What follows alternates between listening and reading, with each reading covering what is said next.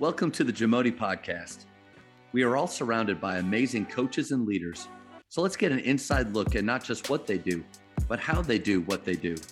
After all, becoming the best versions of ourselves is Jamodi, just a matter of doing it. The Jamodi Podcast is powered by Sideline Interactive. Sideline Interactive is the leading manufacturer for high-quality, innovative scoring tables and LED video display boards that help coaches and schools bring more excitement to fans, create huge fundraising opportunities, and make their jobs easier. Visit sidelineinteractive.com to check out their amazing products. So you mentioned a little bit about the way you split up practices. How does individual skill development work into your daily practice?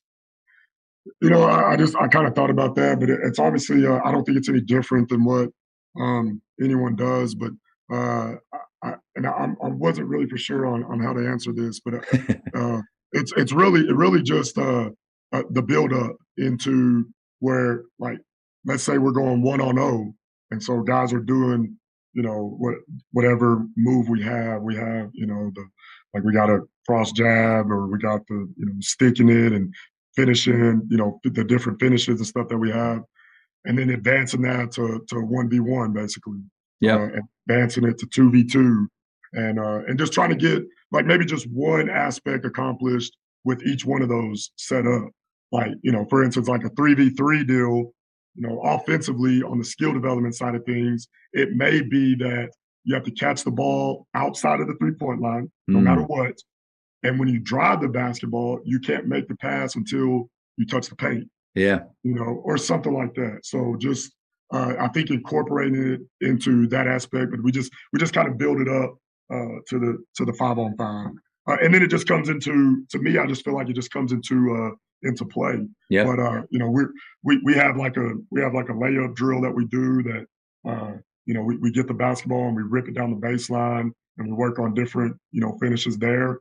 And when we get into our offense, or we get out in transition, those are the things that we see the most of, and that's what we really like, I guess. You know, or that's what I really like. And so you just kind of see it.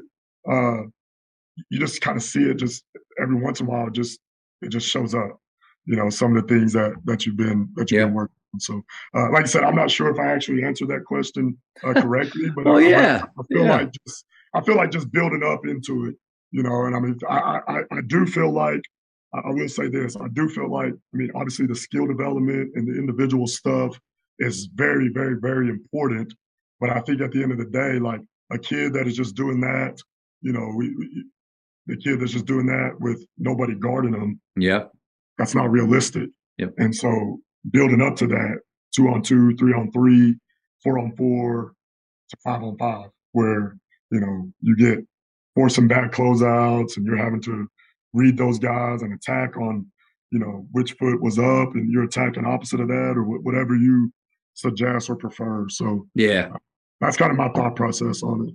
Yeah, I think we don't just want cone warriors.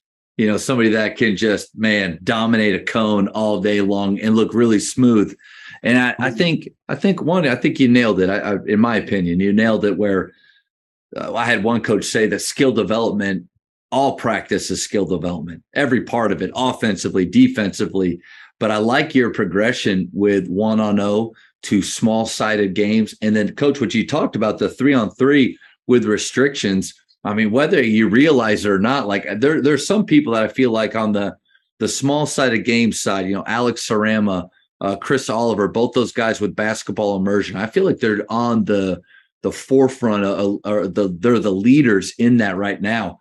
And they would say that 3-on-3 game you talked about, with having to catch it, having to get to the paint, that's it. Like, that's right on the money, because what you're doing, it's not just 3-on-3, roll it out, we're going to play. They're having to do things specifically that in games we want it to be instinctive. Well, it's not going to be instinctive unless they're being forced to do those actions again and again. And we can have them do it against 3-on-0. But like you said, you put a human being out in front of you. We've all seen those players that look great against no one. Put a human being, it's like, what happened to that guy? Absolutely.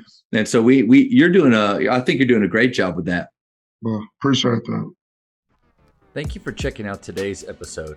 Please take a moment to subscribe to this podcast, share it with your fellow coaches, and find us on social media for what's coming up next on the Jamodi Podcast. It's just a matter of doing it.